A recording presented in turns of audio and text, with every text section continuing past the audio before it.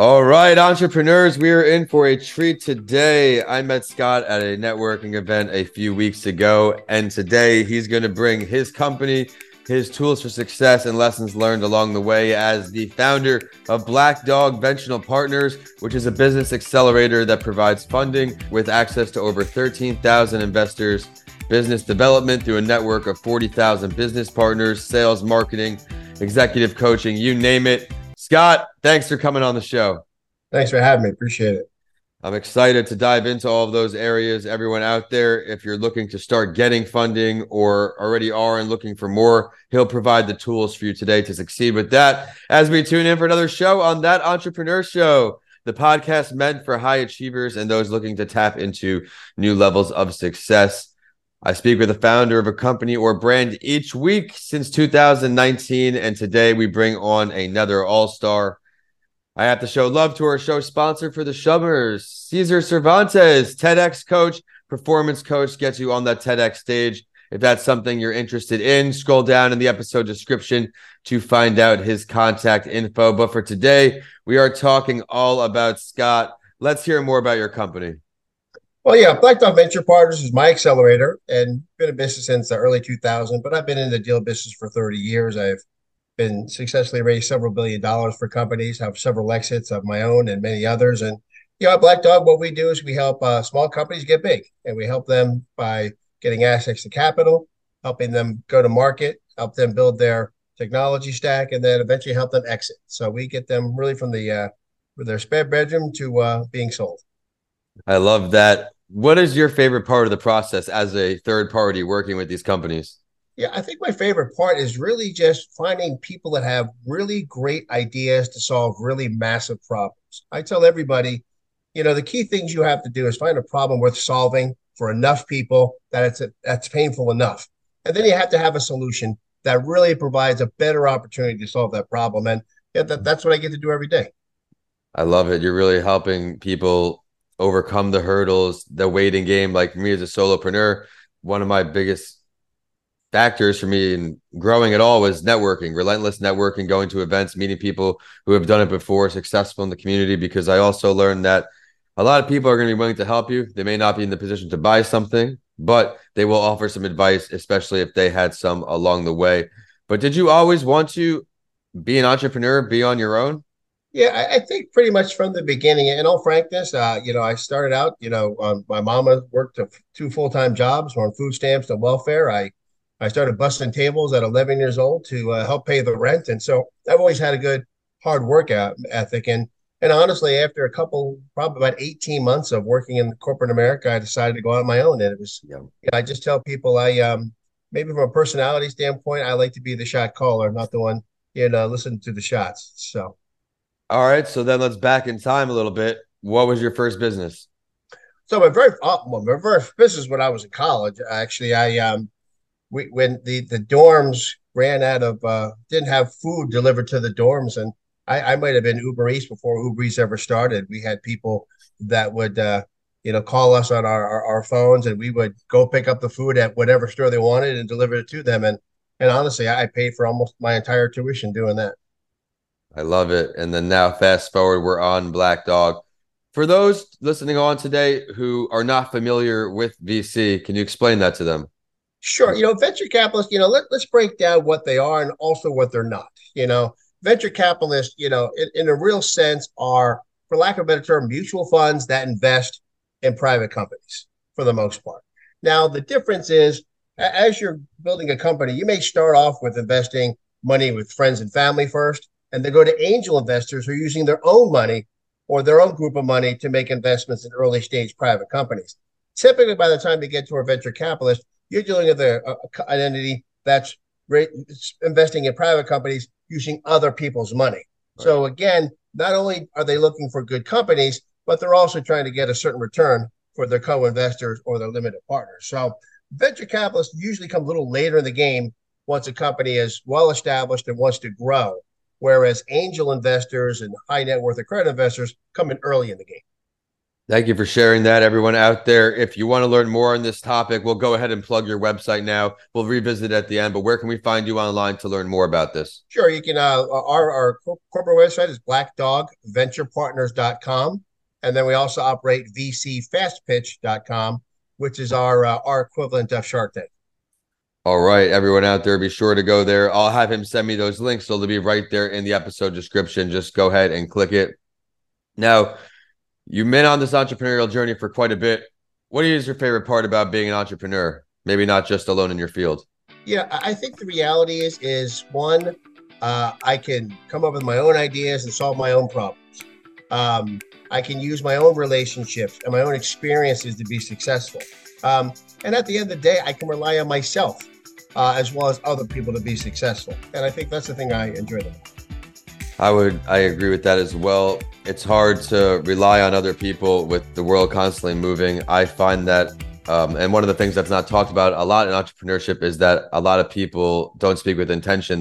They won't follow through on things. And that's something, especially in my position, my stage where time is so valuable. I have to make all these moves in a little bit of a time. I hate when my time is wasted. Would you agree with that? Absolutely. The most important asset we have is time. It's the resource that we don't get back.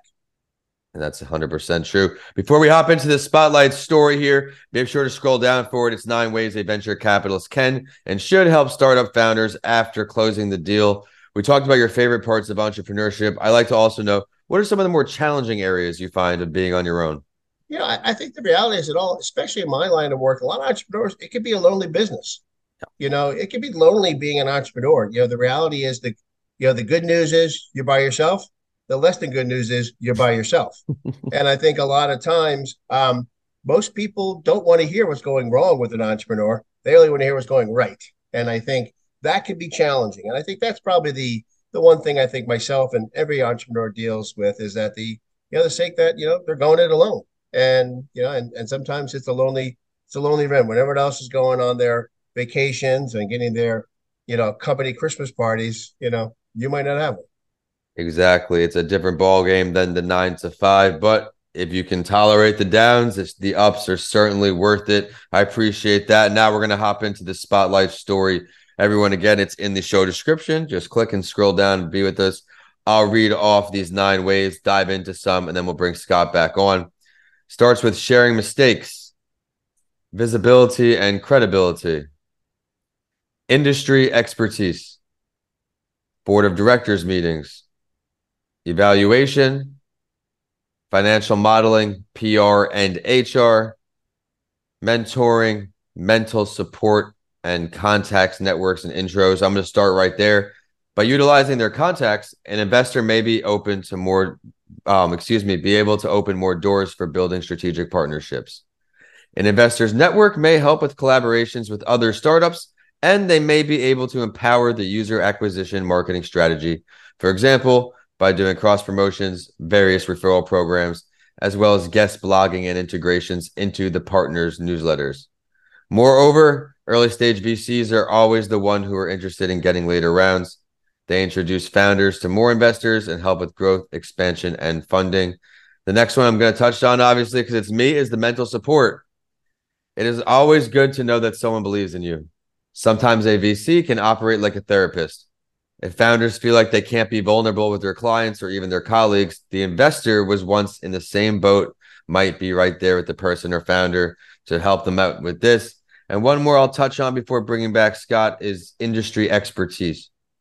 Most VC firms have their funds with an industry focus. This means that the VC team has seen hundreds of tech companies, and they've most likely previously worked in the field in which any given founder is currently building their startup. So they have a wealth of knowledge to pass on to you, the founders. And at the VC firm, we have a data-driven system for monitoring industry benchmarks. There's a lot going on in this article, but a lot of important things. Scott, what can you add to it? Well, I mean, I think I'll reiterate some of the things. I think, first of all, your network is your net worth. Yes, I think the reality is I tell everybody I'm a collector of people and I'm a collector of relationships. I have 40,000 people that are in my phone, but I'm still constantly trying to reach out to more people all the time because one, they're good for advice. They're good for relationships, and in some cases, they're good for capital. And so I think that would be, primary number one. And secondly, you mentioned, getting involved in early stage investors and VCs. I think especially at the early stage, you need to have somebody that's investing in your company that is not just bringing dumb money. Someone that has a relationship, passion, and experience about what you're doing. And I think that in more cases is going to be the reason why you're going to succeed. And so I think one of the things that most entrepreneurs should do, and I tell everybody, before you go out and pitch, do your homework, research who your investor is, research what they invest in, what stage they invest in, find out them if the personalities match. Because again, that could be very important in success going forward. Absolutely. That relationship, that chemistry has to be there. Now let's talk about your company. What is an ideal customer for you? An ideal client, I should say, excuse me. Well, it comes down to a few different categories. I'm a partner in a venture capital firm out of Santa Monica called Expert Dojo. And, we work at early stage companies, more or less at anywhere from the seed to the Series A and even pre-seed in some cases. And we're looking for companies that are technology enabled, software, SaaS companies, consumer product companies, and the reality is companies that have solid management or at least solid founders. The other thing that you mentioned on before is the team. Especially at the early stage, the team is important because ideas are a dime a dozen. Having people to execute is the most important thing. I got that typed up here in the show notes. Everyone out there, if this is you, Scott is a great resource to have. He's all over the globe, but we met here in the Tampa area. My time is coming to an end with you, but before I let you go, this is one question that has survived all of the shows throughout the 3.5 years because it gets me to understand my guests a little more. Which entrepreneur throughout history are you sitting down with, dead or alive? Wow, that's a tough one. I will tell you, the one I met and I most admire is probably Steve Jobs. And I think obviously currently it would be Elon Musk. All right. You met both of them? I have. Okay. What is your biggest takeaway from either one of them? I think the ability to think unlike everybody else and act like no one else is willing to. I love that. Now let's think of someone you have not met yet. Who would you want to pick their brain? Wow. It might not necessarily be someone from the entrepreneurial stage. It might be someone from the military, like a George Patton or George Washington, someone that has leadership. And I think sometimes the best entrepreneurs come from the best leaders. Couldn't agree with you more. I think I would want to meet someone in the Titans industry, someone real back when. I love when they come up on the show, someone similar to you, where they have that leadership without Google or previous events. This is just you're on the fly and you're going, making it happen. It's been a great episode, Scott. I'm glad we got to catch up again. It's great to see you. And one more time, where can everybody find you online? BlackDogVenturePartners.com or VCFastPitch.com. All right. I am at Vincent A. Lancy. Be sure to head to Vincent A. Lancy on YouTube for the video previews of this episode. And the show is at That Entrepreneur Show on Facebook and LinkedIn. With that, we are signing off until next show. Scott, thanks again. Thank you. My pleasure.